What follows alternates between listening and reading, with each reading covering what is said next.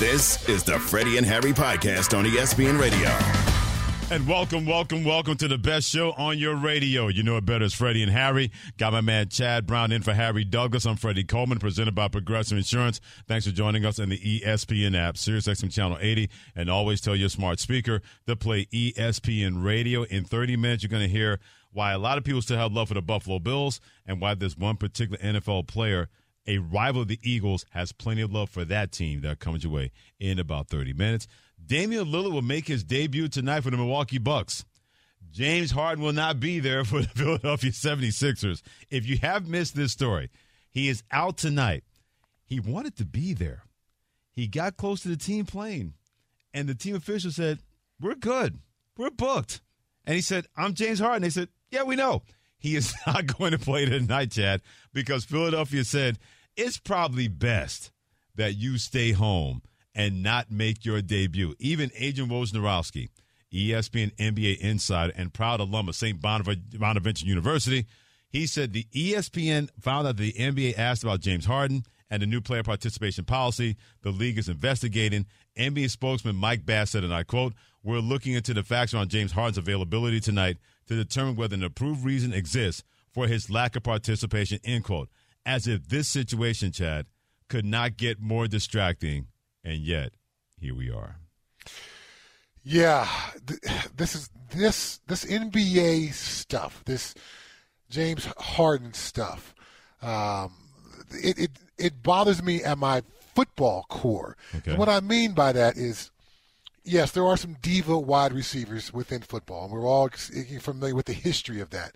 But this kind of entitled NBA behavior is just so far out of football experience for me. It's difficult to understand how you can allow this to happen.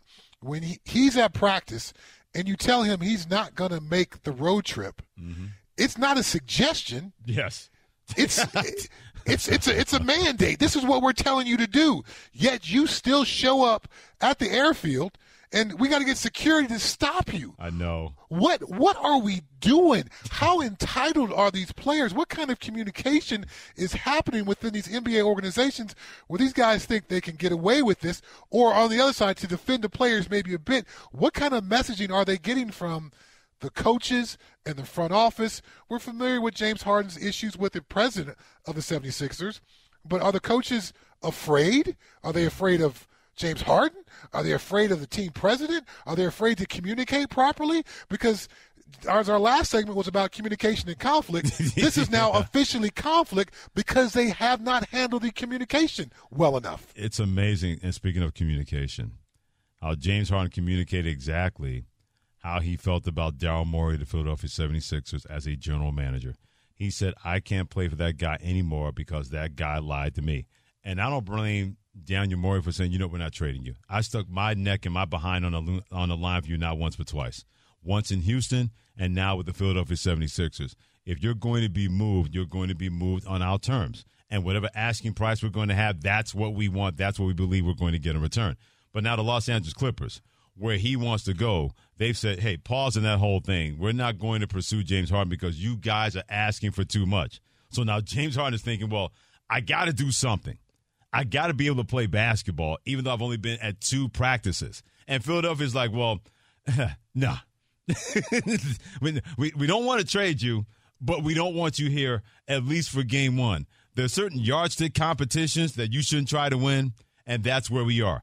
Both of these entities. James Harden is telling Philadelphia, my yardstick is bigger than yours. And Philadelphia's like, no, our yardstick is bigger than yours, and then we get all of this involving James Harden. Okay. Now, within the NBA, if you don't play and you travel, you got to sit on the bench. Mm-hmm. So they clearly do not want James Harden even on the bench. But the bigger issue for me here is you got Joel Embiid, a NBA MVP, a guy who could go down as one of the all-time greatest to ever be on the hard court.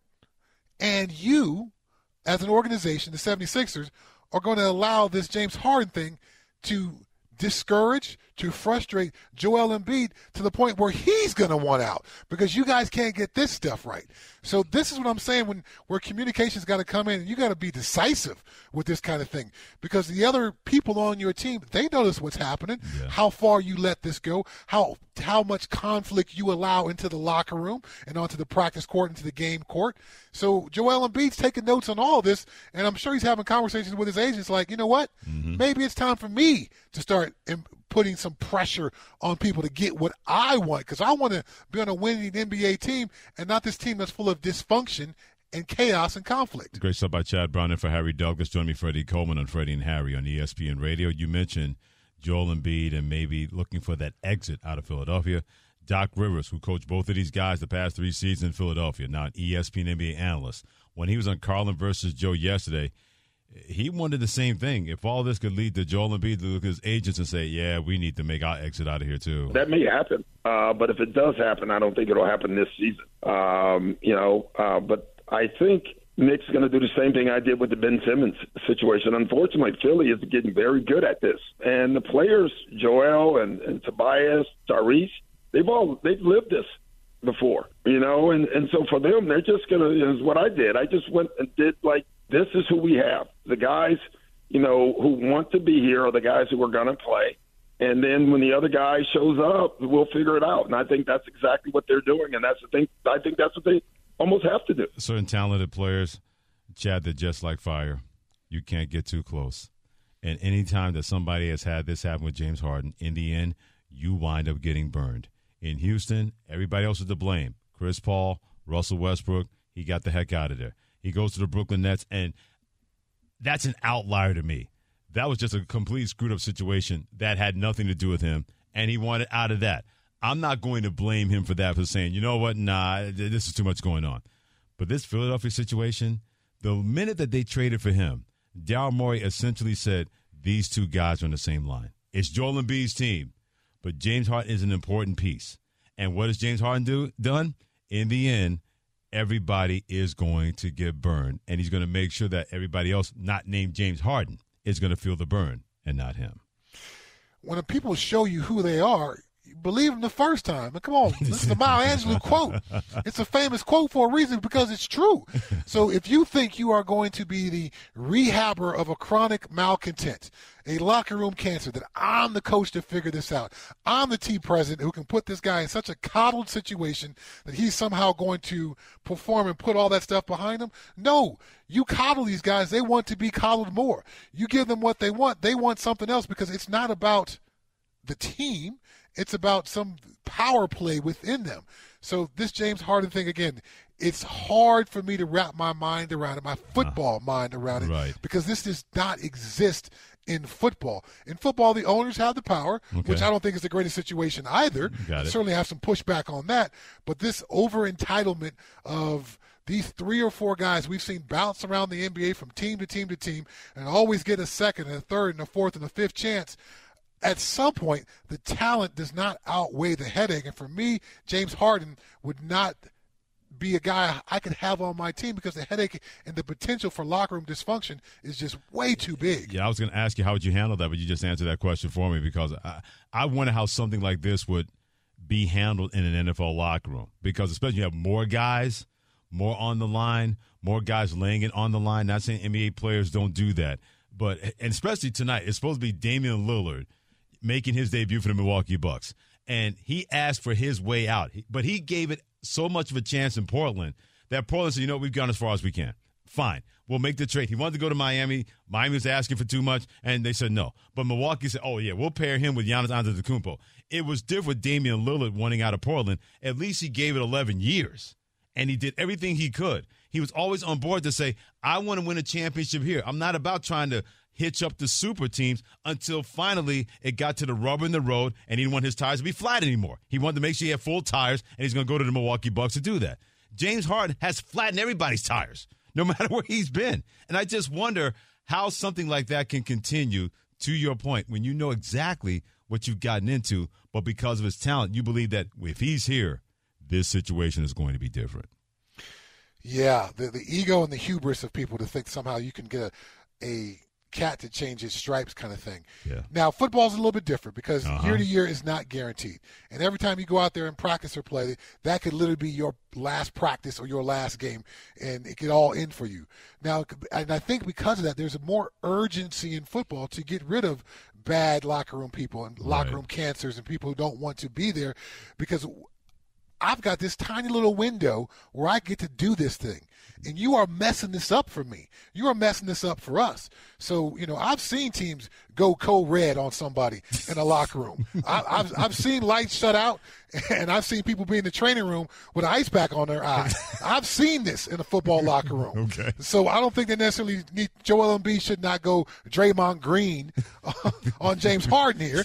That's not what I'm advocating, but I just want to illustrate the difference in the culture between the two sports and the urgency that is involved. When you have somebody who does not want to be a part of the program, then we got to kick you out of the program, man, because you messed this up for all of us. Yeah, especially not even allowing them on the plane when they wanted to be there for the first time or at least the second time in training camp. Yikes. He is Chad Brown in for Harry Douglas. I'm Freddie Coleman. Thanks for joining us on Freddie and Harry on ESPN Radio. You won't have to worry about LeBron James being on the plane. He's going to be there for the Los Angeles Lakers tonight when they take on the Phoenix Suns. By the way, Devin Booker out with a foot issue.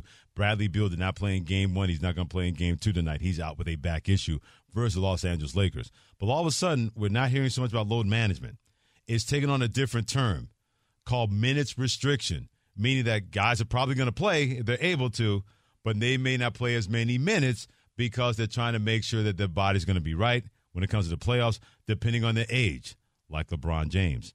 Charles Barkley, Basketball Hall of Famer, was on with us here on Freddie and Harry yesterday, and he talked about LeBron James either wanting or being forced to be on a minutes restriction to make sure that by the end of the year, he's going to be as right as he possibly can be. I'm pretty sure going in, they're like, we're going to play you 30, 32, max 35. That's the most he can give them and be effective at his age. As great as LeBron is, nobody at 38 is going to be able to go out there and play 40 minutes a night. I think between 30, 32, maybe 35 max is the most he's going to be able to play, because he's got to try to stay healthy. It's a long season. Then you got to go through the grueling playoffs. To play a 38-year-old guy 40 minutes a night at this stage of his career, that would be suicide, plain and simple. To me, that's an indictment on Anthony Davis. That's the Lakers' way of saying that, man, our best player has to be that guy going into his 21st season when it comes to LeBron James.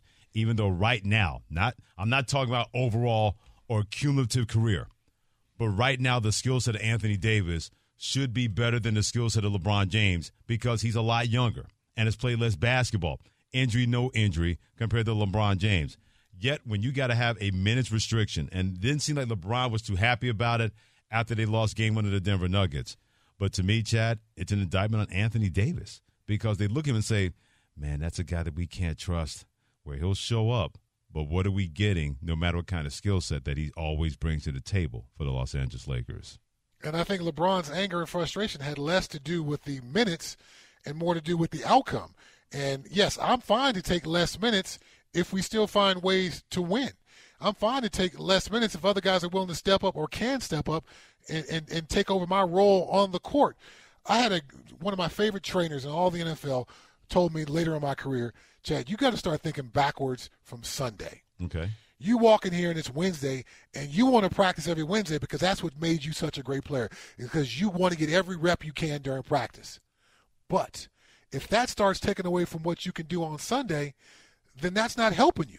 So how do we get you healthy to Sunday? Then we need to structure the week that allows you to do that. And let me tell you, you're not going to be happy with this. Mm-hmm. You're going to hate missing reps during practice. And initially you're going to feel uncomfortable going into games because you didn't cover every single possible nuance and detail during the week. You had got to go on to Sunday a little uncomfortable. But you will thank me later this season if you were able to adhere to my plan. I said, okay, fine. Mm-hmm. I'm in your hands. Ken Smith was my trainer in Seattle when we had this conversation, and I was able to play majority of the season and be healthy that season because I took less reps in practice. So to start thinking backwards, for LeBron, it's not just 17 games. It's 82 games plus 2 months of playoff basketball, hopefully, for the Lakers that he's got in mind. So, yes, you can be angry and frustrated, but not at the minutes. You need your teammates to stick up so you can adhere to this plan that will allow you to play the full 82 or close to that, 72. You have 10 nights where you get load management and then have a great 2-month playoff run. Weigh in on this at 888 ESPN, 888-729-3776. Minutes restriction plus LeBron James plus lack of trust in Anthony Davis equals already for the Los Angeles Lakers after losing opening night to the Denver Nuggets, 888-729-3776. He's one of our favorites. He is Roy, the truck driver, keeping this country going. Roy, what you got to say about this minutes restriction, lack of trust in Anthony Davis, and LeBron James being in the middle of all of that for the Los Angeles Lakers? It's really sad that LeBron's career has come to this because AD will never be the person. LeBron's better off playing with son than playing with AD. At least I know his son will give all his heart, blood, and guts. AD is like, not Kyrie, but knucklehead, what's his name calling? I mean, he got a little aggressive there with the name. When you call somebody a knucklehead, that's like one of the ultimate disrespect. That's saying that somebody is not a smart man or a smart woman when you call somebody a knucklehead. But I love the fact I love the fact he said, you can feel bad for LeBron, and I'm not going to go that route, Chad, because this is who LeBron wanted. This is who LeBron said, go get me that guy because that's the guy I need to win a championship. And it worked in a bubble-licious environment when the pandemic happened in 2020. And even before this season he said the ball and everything has to go through Anthony Davis. That may not be the best plan for the Lakers if they're going to try or believe they can win a championship going that route. This is why you shouldn't be a GM, LeBron. You are a basketball player. And in the last 5 or 6 years, he's stepped far too often into the front office role, the GM role, and tried to craft and build a team. And players suffer from the same hubris that coaches and front office people do. Bring this guy in, I'll get him right. Playing with me will make him better. Playing with me will bring out the inner dog that I believe that is within him. And Anthony Davis, outside the bubble-licious championship, has been less of a dog and more of a cat meowing in the corner where you don't know who he's going to be from game in to game out or half to half. Charles Barkley, going back to him, Hall of Fame basketball player, and Freddie and Harry yesterday, he echoed, Chad, exactly what you just said because he was very strong on Anthony Davis. Yeah, that guy's a 2, not a 1. He's a very talented player, but I don't think he has that mental mindset where he want to go out there and dominate every night. I mean, he's just way too inconsistent. And I don't think your number one guy can have those types of peaks and valleys. LeBron tried to pass the torch in the preseason. It doesn't matter. He can't pass the torch. You got to take the torch. Nobody passes the torch. And Anthony, I don't know if he has the mental mindset. He's proven it, that he doesn't have the mindset to be that number one guy. I even asked Charles Barkley, Chad, after that. I said, what was it like when you had the torch passed to you from Dr. J and Moses Malone? And he said, my play allowed that torch to be passed because they looked at me and said, oh, yeah, that has to be the guy because look at the way he's playing. We don't have to worry about not having any trust in him. We know that he can shoulder this by learning or the way he was able to play basketball.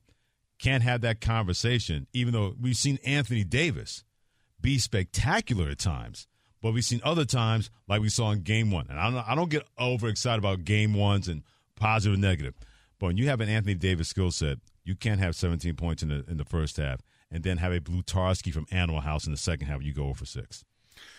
Give me a less talented player every time who's more consistent than a talented player who's occasionally a 9, but also sometimes a 2.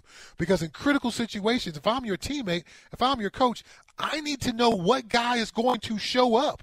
And if I've got questions about that, that's a ripple effect across game planning, across substitution patterns, all that stuff. So they've got to find a way to get this guy to a level of consistency that can be sustained. Without that, you are literally putting hopes and dreams and wishes and whims up into the air without having any idea how they're going to come down or where they're going to come down. We're going to dump it into AD here. No idea if this is an off half or on half for him. Which way is the switch flip? We don't know, man. So develop some consistency to your game. Or if I'm part of that Lakers organization, then I'm going to look for a guy who's more, maybe not the same caliber, but is more consistent and can give me what I'm looking for game in and game out, half in and half out. Chris in Georgia, my friend, what do you got to say about this at 888-729-3776? How you doing, my man? I just want to say, AD, he the league MVP. most vulnerable player. But this is who LeBron asked for, so he got to deal with it. What did we have yesterday? MVP, when they said like most, I forgot what that was. Who said that? But we have two different versions of MVP. We had most vulnerable player, and both centered around Anthony Davis. We have to go back into the tape and listen to that. But Chad, someone called Anthony Davis MVP, and I forgot how he described it, not most valuable player. And he had us, we were dead after he said that yesterday because it's not complimentary. But when you're that vulnerable and you place yourself and say, we can't win without this guy, if you're the Lakers, everybody else, they don't have that MVP, most vulnerable player. They got guys they trust and they can rely on. That could be a lot better for their teams the way that Anthony Davis has been, but not been for the Los Angeles Lakers. Either way, stay tuned. He is Chad Brown in for Harry Douglas. I'm Freddie Coleman. Thanks for joining us on Freddie and Harry, presented by Progressive Insurance. We go back to the National Football League, and I can't wait to ask Chad Brown, how would he handle as a player to help his head coach navigate when you got an owner like Jerry Jones in Dallas and this owner of another NFL team that's not any good in 2023? This is ESPN Radio and the ESPN app. This is the Freddie and Harry podcast on ESPN Radio. This podcast is proud to be supported by Jets Pizza, the #1 pick in Detroit-style pizza. Why? It's simple. Jets is better. With the thickest, crispiest, cheesiest Detroit-style pizza in the country, there's no competition. Right now, get $5 off any 8-corner pizza with code 8SAVE. That's the number 8, S-A-V-E. Go to jetspizza.com to learn more and find a location near you. Again, try Jet's signature 8-corner pizza and get $5 off with code 8SAVE. That's the number 8, S-A-V-E. Jet's Pizza. Better because it has to be.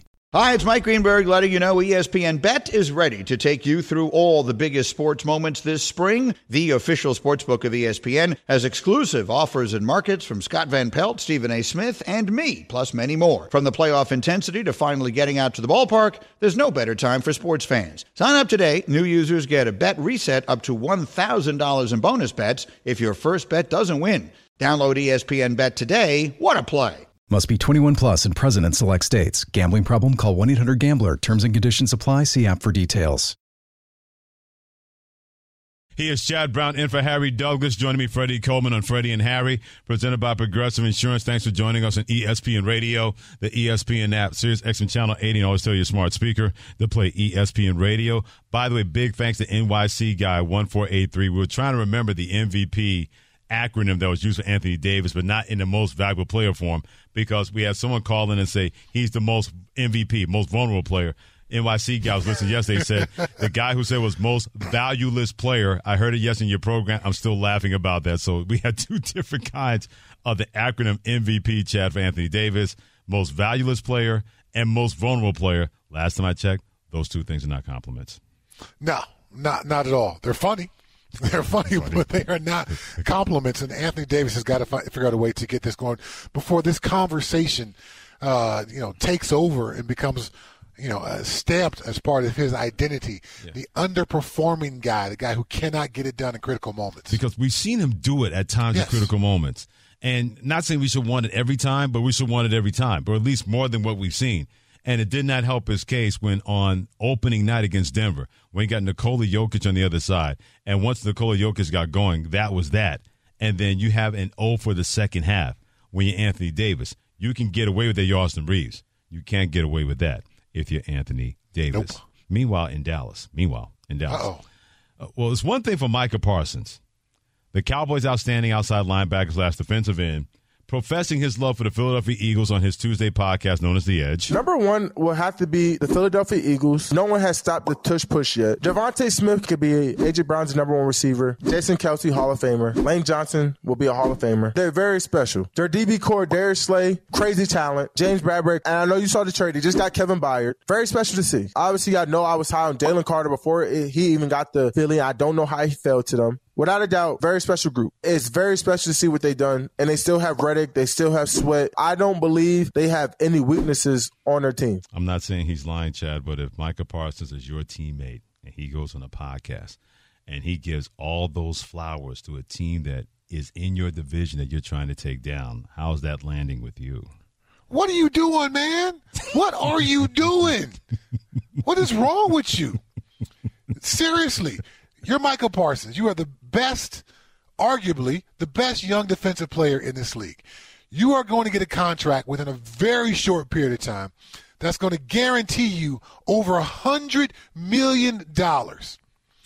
I know you probably want to do a career in media when you're done. Oh, yeah. And I'm sure you want to raise your profile out there. Mm-hmm. But there's lots of ways you can do this.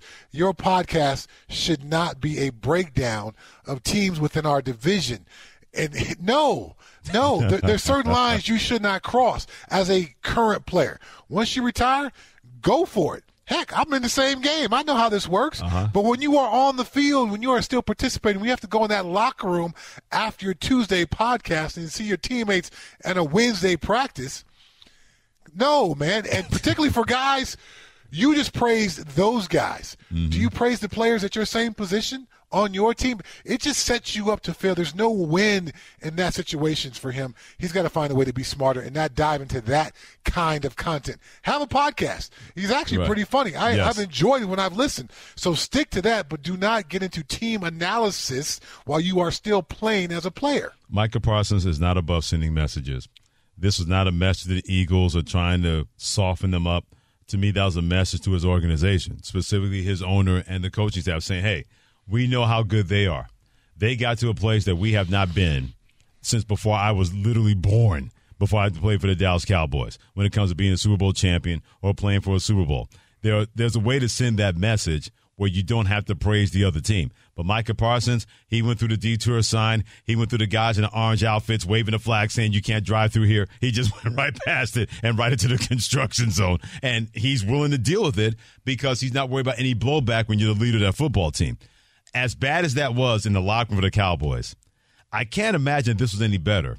Hearing from Jerry Jones, Cowboys owner, speaking of having media shows, his radio show, 105.3 The Fan in Dallas. He says when it comes to the trading deadline, we are the Dallas Cowboys. We ain't calling you. It'll have to come our way. I don't want to preclude it in any way, but it always does. You have a lot of machinations that you're working with every day. I do, but the initiation of an opportunity to make a trade at this time that would help us principally has to start over on the other end. And so that's not showing a lack of aggressiveness. It's just that's where it starts. I like where we are with our personnel today, and so I'm not thinking in any way that we need to upgrade our roster. I'm not saying in any way that we need a greater roster, but if you expect us to be helped, we're not going to help ourselves, and we're not going to call and ask around. We're the Dallas Cowboys, and the NFL sun revolves around us. And if you don't realize that, then you're going to get burned. So to make sure that we don't get burned, we're not going to call you. You're going to have to call us. And if a deal actually works out, then a trade can be made. If a deal does not work out, I'm just going to hang up the phone, have my brisket and some Johnny Walker Blue, and go off into the night. All right, I'll give Jerry Jones a little bit of the benefit of the doubt here. Now, if you want to get maximum value for your players, if the Cowboys are interested in trading anybody, I think they would be more so buyers than sellers. But if you want to get maximum value for your players, then you can't act like those players are freely available. Right. You got to act as if they got to be pried from your cold, dead hands. So I'll give Jerry that benefit of the doubt. But to say that you're happy with your roster, come on, Jerry. You guys got some holes. You guys need some pieces there. A short yardage back would be one of those. Some stability across your offensive line. We had a caller earlier who went through like 17 different moves he wanted the Cowboys to make, and like half of those were on their offensive line. Right. And they want to reshuffle the whole thing. So there's clearly some issues there in Dallas. And for Jerry Jones to not recognize that, I don't think, it doesn't play well to the public or the Dallas Cowboys fan trust of Jerry Jones. If he wants to be the owner and the chief decision maker and the biggest mouthpiece in Dallas, right, you got to find a way to kick it a little bit more real with people and don't act like they're dumb, because they're not. They're Cowboy fans. They may have faith in a team that hasn't been very successful recently, but they're still got some football smarts to them. Yeah, no doubt about that. Chad Brown in for Harry Douglas on Freddie and Harry on ESPN Radio, presented by Progressive Insurance. Insurance for motorcycles, boats, and RVs for protection on the road and on the water. See how much you can save at 1-800-PROGRESSIVE and Progressive.com. And there's a lot of Jerry Joneses around the NFL. There's really a lot of Jerry Joneses around sports, because I saw the look on Frank Reich's face, the head coach of the Carolina Panthers, when he was asked the question about being happy with Bryce Young, because the smoke is out there that if he had his way, that C.J. Stroud would have been drafted by the Carolina Panthers at number 1, but he was overruled by his owner, Dave Tepper. And you don't have to see his face, but you can hear the hemming and hawing about, I'm happy with our guy, but I always said I like C.J. Stroud a lot. I've said this many times. I like that whole quarterback draft. I think they were all really good prospects. I think they're all going to have really good NFL careers. My eyes and our eyes were on Bryce Young from start to finish. We got the guy for us, and I'm sure Houston feels they got the guy for them. That's great. I mean, I think it's great for the NFL. It's great for our two guys. I think we're both very happy with where we're at and the direction we're going. More than ever before, it can't be easy when you got not just hands-on owners, but they're really embracing owners where they got the whole arm around you. They got all the arms around you. And when you have that kind of money invested in a team, even if you don't know anything about football, anything about basketball, anything about baseball, you're the one writing the checks. You believe that you should have a say. And we're here with the owners that are desperate like that, Chad. They less rely on the people that they've hired to make these kind of decisions. At least in Jerry Jones's case, he's kind of gotten out of the drafting and everything like that. He has final say, but he has guys like Will McClay and even his son Stephen Jones going out there and doing the dirty work. David Tepper, he's let it be known, I'm going to be fully invested in this team. And he was definitely talking more than just money. It can't be easy as a player or a coach when you know you got that kind of owner who is not going to take a step back. He always wants to lead the way, even if he has no knowledge about football the way that he should. Just because you are the richest guy in the room does not make you the smartest guy in the room. And I think that's what some of these owners lose track of. Your wealth was acquired in a completely different space than where we are right now. So you come into this space, and rather than being deferential and taking some time to learn, you walk in and you immediately think your wealth makes you smarter than everyone else in every single aspect. Right. And it just doesn't. It doesn't work that way. I'm incredibly impressed by what you've been able to pull off as far as generating billions of dollars. That's an amazing thing.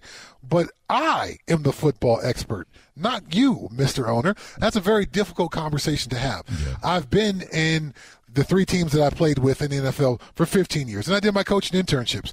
So I got the chance to see owners around the building. Mm-hmm. And outside of the Rooney family, which in my opinion is the absolute pinnacle of professional sports, where it's family owned, it's very oriented, they bring a family nature to the whole organization, yet they step aside and allow their people to do their jobs. Mm-hmm. Most owners don't operate in that way, and they're billions of dollars makes them smarter than everybody, and they suddenly know football better than people who have been doing this since they were little. And now this owner suddenly is the smartest football person in the room. That's very difficult to see. And I've also watched where the owner comes around and suddenly the coaches and the GM and everyone else is so deferential to this person. Right. That it undermines their own authority. If you are going to give this person all this, literal praise every time they walk around, then that person's not going to respect you in your opinion when it comes down to football matters, because you've just laid down in front of this person. There's a certain, dog eat dog, alpha dog aspect to all of life. And if you allow this owner to walk in and be the alpha dog every time and you roll over on your back and show your belly, well, then he's not going to trust you with these decisions. So it's a bit of a two-way street there. The owner's got to step back and take a little bit of a perspective look on what their actual expertise is. But I think these coaches and these general managers also need to find a way to step up and earn that owner's respect by showing them their football prowess and insisting on demanding upon that. And whenever coaches get hired, they typically talk about ownership. Sean Payton, hired last year here in Denver, talked about the Penner Walton group and how that was a critical piece of him becoming the coach of the Broncos. And I'm assuming he thought, while they're going to be involved in lots of aspects of the football organization, I'm still going to be able to go out there and pick my players in the draft. Either way, owners are not going to take a step back. It depends how you handle that, whether you're winning or whether you're losing. Chad Brown in for Harry Douglas. I'm Freddie Coleman and Freddie and Harry. We got two kinds of Buffaloes to talk about. One involving Bills up in the city of Buffalo. Another involving a human being that you should just have left that Buffalo alone. Keep it here on ESPN Radio and the ESPN app. This is the Freddie and Harry podcast on ESPN Radio.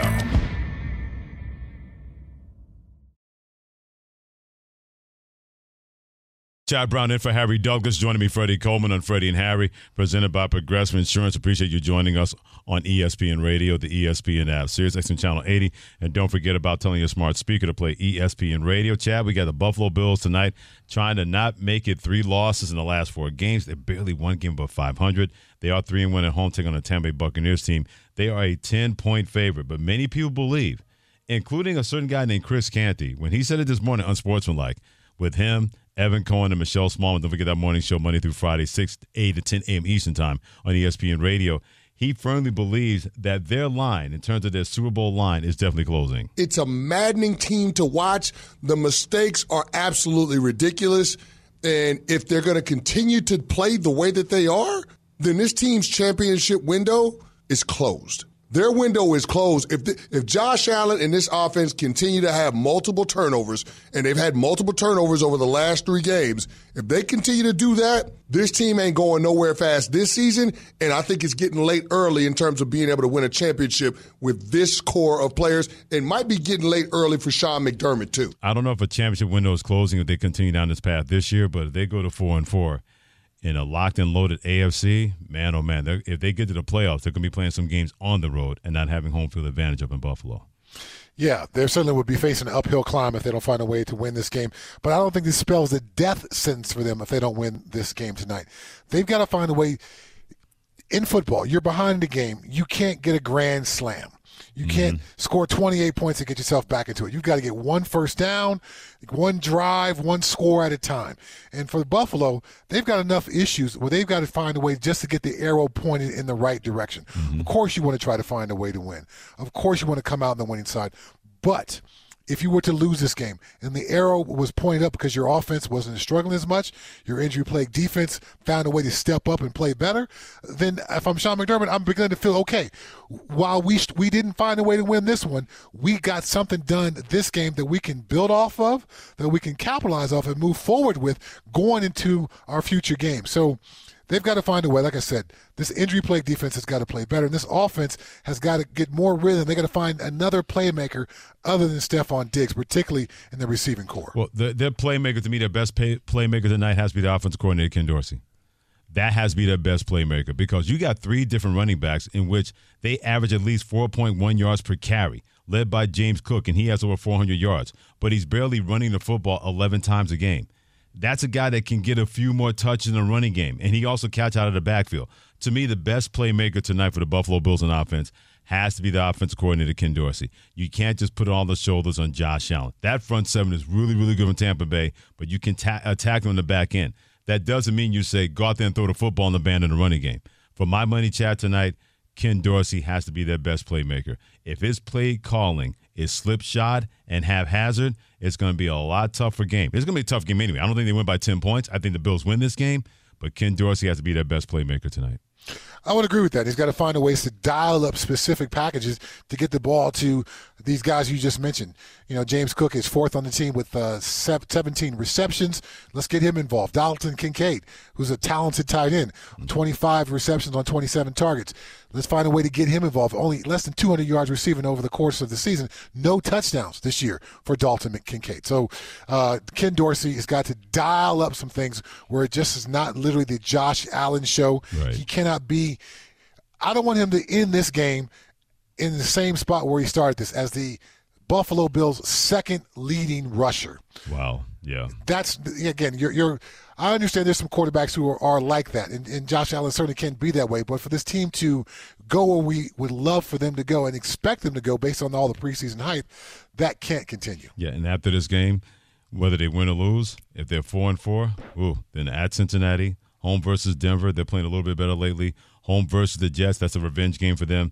Then at Philadelphia, at Kansas City, home versus the Cowboys, and at the Los Angeles Chargers, then home versus the Patriots, then at the Miami Dolphins to end the season. That's why this game is so critical. I got them winning. What about you, real quick? I do have them winning. I think the Baker Mayfield is definitely experiencing a bit of a career resurgence, but that won't be enough tonight. I think the Bills get this thing maybe not fully ride it, but going in the right direction tonight and get the win. Chad Brown in for Harry Douglas. Joining me, Freddie Coleman on Freddie and Harry on ESPN Radio. Each and every night you missed out on anything that could be sports-related, not sports-related. We make sure you are caught up like this. They may not be the top stories of the day. In other news. But you need to be in the know. This is In Other News. We go from one set of Buffalo Bills to a different set of Buffaloes. Word of advice, you're going to go to a national park, leave the bison alone. At Yellowstone National Park, one tourist got up close and personal with a wild bison. Here's how it did not end well for them. By the way, you can see this image on 2 rounds of Yellowstone. A bison literally has this dude's head underneath his head pinned to the ground. What? I'm not making that up. There is footage of this because he was warned, do not get too close to the bison. There are signs everywhere saying that. Bison are responsible for more animal-related injuries in Yellowstone Park than any other animal, and you got to stay at least 75 feet away from them. Chad, apparently this guy got 75 centimeters away, and then he got really pinned by a bison underneath the head of the bison. I'm looking at this picture right now. This bison's got that dude pinned down to the ground like he's choking him out in a street fight. As a guy who played for the Colorado Buffaloes, I know the size of those animals. Definitely be smart and stay away. No doubt about it. Amber Neal comes your way next. This is Freddie and Harry on the mighty ESPN Radio. Thanks for listening to the Freddie and Harry podcast on ESPN Radio. You can also listen to Freddie and Harry live weekdays from 3 to 7 Eastern on ESPN Radio, the ESPN app, and on SiriusXM Channel 80. You can also watch and listen on the ESPN app. The Freddie and Harry Podcast.